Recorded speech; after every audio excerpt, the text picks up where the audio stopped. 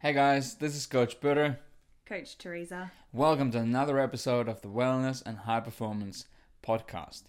This episode is going to be the first one in our mini series. We're going to be doing a mini series on how to maximize muscle growth. How do you maximize your time in the gym? How do you train as intelligently as possible? And that's going to be 11 episodes in this series. And the goal here, because I know that you come here to get actionable tools so that you can actually improve your life in some way. So we don't want to bore you with all the nitty-gritty details. So we'll do our best to keep the nitty-gritty stuff like to the minimum. But you still need to understand what's the method behind the madness over here. And then we'll spend more time on talking about the specific applications and some really real-life examples that you're going to be running into when you're at the gym. Sound good? Sounds great. Fantastic. Let's get into it. So, number one principle, if your goal is to build muscle mass, to improve the way that you look and your health and the way that you function, is that we have to have the principle of specificity in place. That means that actually we need to be stimulating your muscles to grow. And if you're doing any other type of activity in the gym, then, it's not the best use of your time. Of course, we want to do some aerobic exercise. We can do some athletic type of movements as well. But if the goal is to specifically to build muscle mass, then we need to be very targeted with what kind of activities we're doing there. And I'll give you more examples later in today's episode. So we're going to ask the question, how do we actually stimulate muscles to grow? There are three main mechanisms in which muscles receive the message to increase their size. And they are mechanical tension, metabolite buildup, and muscle damage. So we'll cover each one of those, okay? So the most important one, by far, is mechanical tension. What is mechanical tension? So a good example of mechanical tension is what it's not, okay? So right now, if I flex my bicep, I'm pretty good at flexing my bicep. You good at flexing your bicep? Pretty good. Give us a flex. Come on. I can't really see what's going on. I can flex my bicep so hard, and you can do this at home right now. Flex your bicep so hard that it almost feels like it's going to cramp, okay? I'm going to ask you a question. Is there any mechanical tension on the bicep? The answer is no. Minimal. Because you're simply flexing your bicep against air, against gravity, okay? But if you take a dumbbell in your hand, and as soon as you have a dumbbell in your hand, I'm in this position, like I've got this bottle here. Now this bottle, and gravity is accelerating it down towards the floor. Now my bicep has to contract against that resistance. So now there is mechanical tension. So mechanical tension is an unconscious response to load on the muscles. Okay? And this is where a lot of people go wrong with this one, is that they spend larger proportion of their valuable time in the gym on exercises that feel like you're working hard, just like I did then when I flexed my bicep. But actually, because there's no load, you're actually not really doing the thing that's the most important thing for muscle growth. Can you give us a couple of examples of things that you might see at the gym? Or Yeah. Absolutely. Some really specific examples of this. First one, for example, that comes to mind is what a lot of women tend to do. Is like this, some kind of like, butt kicks or like this, weird kind of kickback things when you're like even holding onto a wall or something, and you're just like doing kicking this. your butt back in the air. Exactly, like kicks. You basically look like a donkey. Not really, but you get the idea. Certainly, like if you do enough of those, you're certainly going to get this sensation that you're working really hard, and you might even feel a little bit of a pump and a little bit of a metabolite buildup in your glutes, but there's actually no mechanical tension over there. It's not a very efficient exercise. You know, if we did the same thing, but we attached some kind of a cable into your leg, and now you were doing that movement against the resistance, you know, still not, in my opinion, the best approach for glute hypertrophy or building the glutes, but now you actually have some resistance. Correct. Another example would be like doing like a hip thrust movement against the barbell. Now we have that barbell.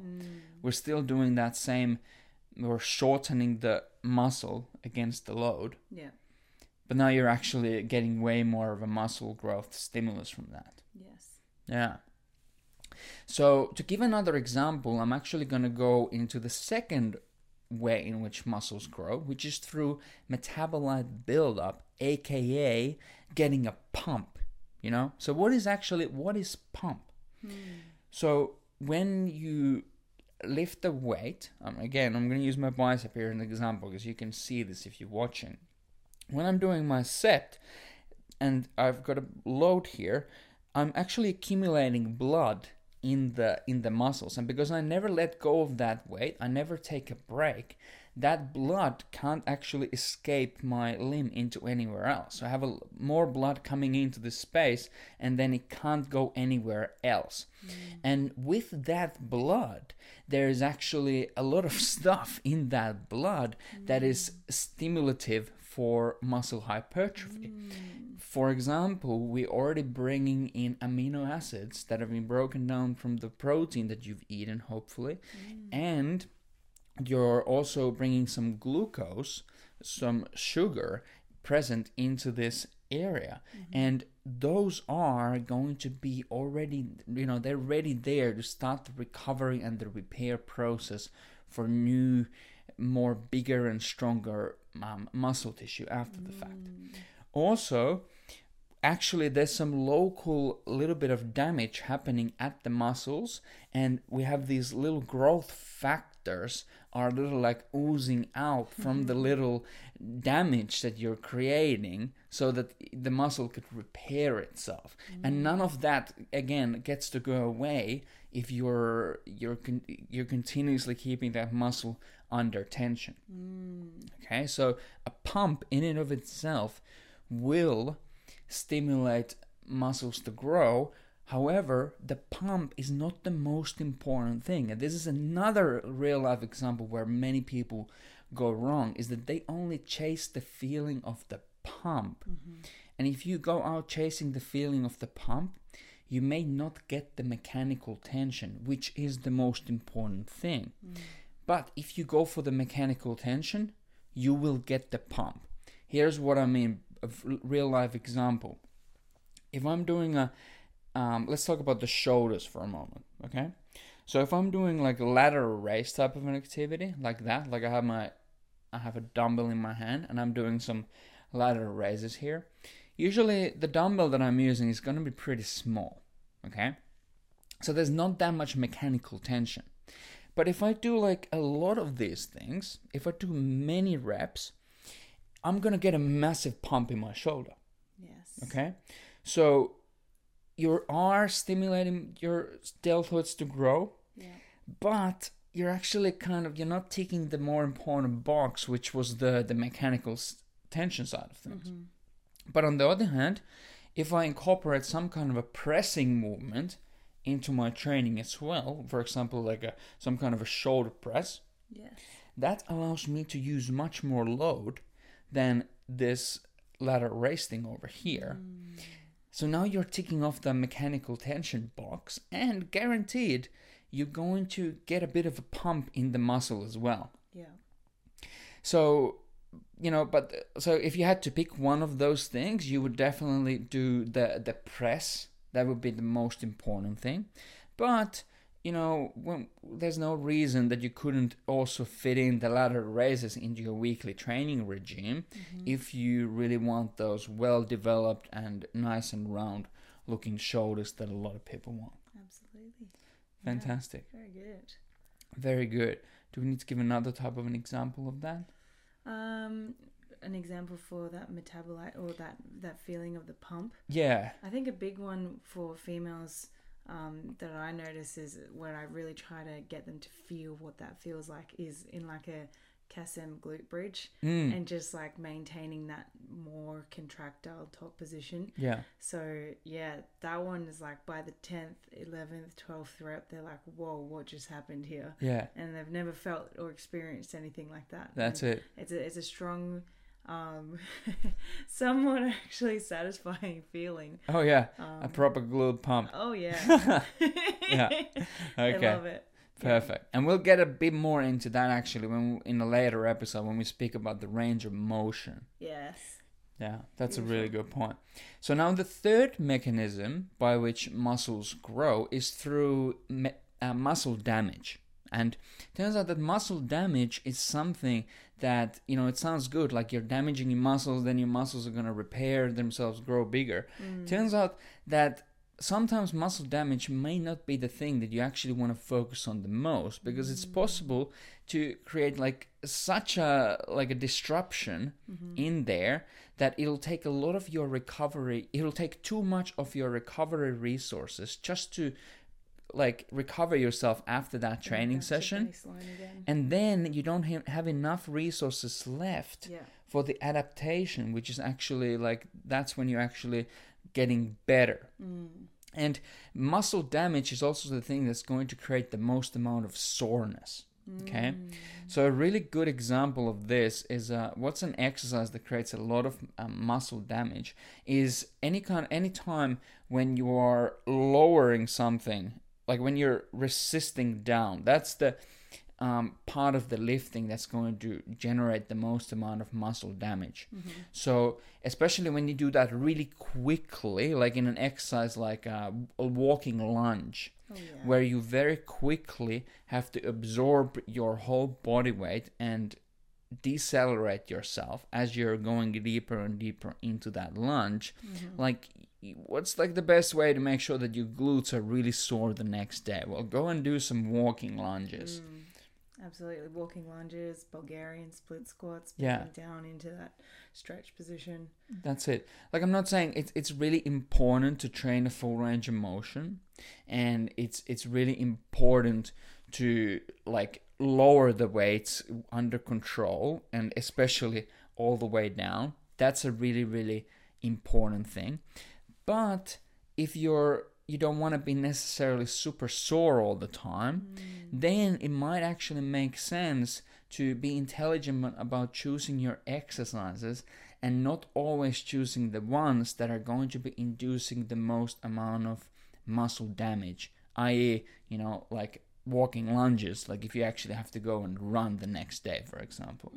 Absolutely. And I think it's a really good opportunity to touch on the fact that you don't have to feel sore at the end of every session for it to be effective. Like, you and I, we very rarely get really, really, really sore. Yeah. Like, we'll feel tenderness every now and then after a hard training session or once you get to the end of your training block. But it's not absolutely debilitating. That's exactly right. And that's an interesting thing as a personal trainer. Yeah. Because, a lot of people associate feeling sore with a quality training session, right? So, as we get deeper into these principles here, you find that like most important thing is that our training is actually progressive. Yes. Right? So if it's week 1, day 1, and I've, first time I've ever met you, like the most rookie thing from a training perspective that I can do is to smash you into the ground and really like crush your body and make you super sore, because then like you're not going to be taking as many steps for the rest of the week. Like you're not doing as much energy. But then from the perspective of next week, like we actually have to be always progressing and you have to be doing more. So if on week 1 you do like what's over here, and then you have to go over here the next week. So my much better approach is to start over here on week 1, and then we progressively do more and more and more until at the end we're like doing so much that we can barely recover from it. And when you do it this way, you might actually not get that sore. And never at any point in time. Yeah. Yeah, perfect. It's a perfect runway. It's a perfect runway, exactly right. And it's a really important concept that's built into all the programs that we put through and all the things that we take our clients through. Yeah, but sometimes you do see people a little bit disappointed when they come in, like week one, they're like, what, you're telling me to do like 2 working sets here? I'm like, yeah, that's exactly right. We're going to do these proper warm-ups, and then we're going to do 2 working sets. But you wait until week 6 of the program, because you're going to want to take those words back really quickly. I just keep saying to people, enjoy it while it lasts, because it's not going to be forever. Exactly right.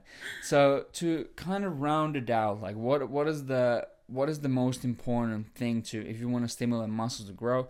It is to provide your muscles mechanical tension in the gym. And this is best done through exercises that we call the compound exercises. These big movements that recruit a lot of joints at the same time. For example, a squat, a hip hinge, like a deadlift movement, a horizontal push, like a bench press, a horizontal pull, like some type of a row, a vertical push, shoulder press, and vertical pull, some kind of a pull down. So those are the compound movement patterns. So most of your training time should go into those. And then you should trickle on top some of these isolation exercises where you're going for the pump and you're really going for that metabolite buildup, like some kind of glute bridges or lateral raises or bicep curls, things of that nature. It's like if you were to build a dish, it's like you want the meat and potatoes to be the mechanical tension, and then you're just going to sprinkle a bit of salt or a bit of veggies on top, but you don't want to mix these things up. It's not going to take over the dish. Exactly. Yeah. And finally, to really bring this thing into life, is that it's not enough that you do the right activity, but you also need to get to close enough to your limits so that it's actually stimulating for muscle growth. Okay? So to stimulate your muscles to grow effectively, we want to be having our repetitions between 6 all the way up until 30 pretty much. Right? That's a big range. It is a big range, and the most important thing is that you get close enough to failure for it to still stimulate your muscles to grow in pretty much the similar fashion. So what I mean by that is that we need to get within about 4 to 5 reps from the point in which you can't lift that thing anymore with that same technique. That's an important thing to add in there. Yes. It's not like I'm holding a gun on your head and just use any muscle possible to lift the weight up. That's not what we're going after here. It's about how many more reps could you have done with that same technique. Nice and clean. Nice and clean. And you have to get to within 4 to 5 reps from the point in which you can't do it anymore, so that it is stimulating for muscle growth. Yes. If you still could have done 10 more reps, well, now there wasn't enough load. It wasn't challenging enough. Your muscles actually didn't get fatigued enough so that they receive enough of a stimulus to get any stronger or bigger. Yes. So what I'm saying is that sets of 6 reps all the way up till 30 reps can be pretty much equally stimulating for muscle growth, but you have to get to close enough to failure. Correct, yeah. So of course, if we're doing sets of 6, that means that we're using way more load than if you're doing sets of 30. We're talking about lateral raise type of exercises. So not all rep ranges really suit all exercises. You wouldn't be doing sets of 30 with deadlifts or squats. Those are better reserved for the less repetitions per set, and then these isolation exercises more for the more repetitions per set. Yeah, brilliant. Brilliant. I Very think we good. covered it. I think we covered Yeah. the most important thing. Wonderful. And where can we direct people who are listening or viewing if they want to have a look and, you know, really dive into more of this intelligent style of training? Yeah, I mean, the best way to dive into this is, of course, to do it and experience it for yourself. And all these considerations that we're going to be telling you are built into the Coach Puro training app and the Leaner Stronger system, which is the training system that is in the training app. There's a system for women and there's a system for men, and it's a very progressive in nature in terms of the training load that you're being subjected to, but also in terms of exercise selection, like very logically starting with the exercises that give you the highest chance of executing these movement patterns with high amount of success. And then we build you up to more challenging versions of those exercises. Doesn't mean that it's easy and you're not working hard. No, sir. You can certainly work really hard even with the ground level versions of those exercises. 100%. Yeah. Fantastic. If you have any questions, at Coach Puro on Instagram, At Coach Teresa West. on Instagram, or sending me an email on hello@coachpuro.com. Other than that, thank you so much for watching and listening. I hope you have an absolutely fantastic day. This is Coach Puro. Coach Teresa. I'll see you in the next episode.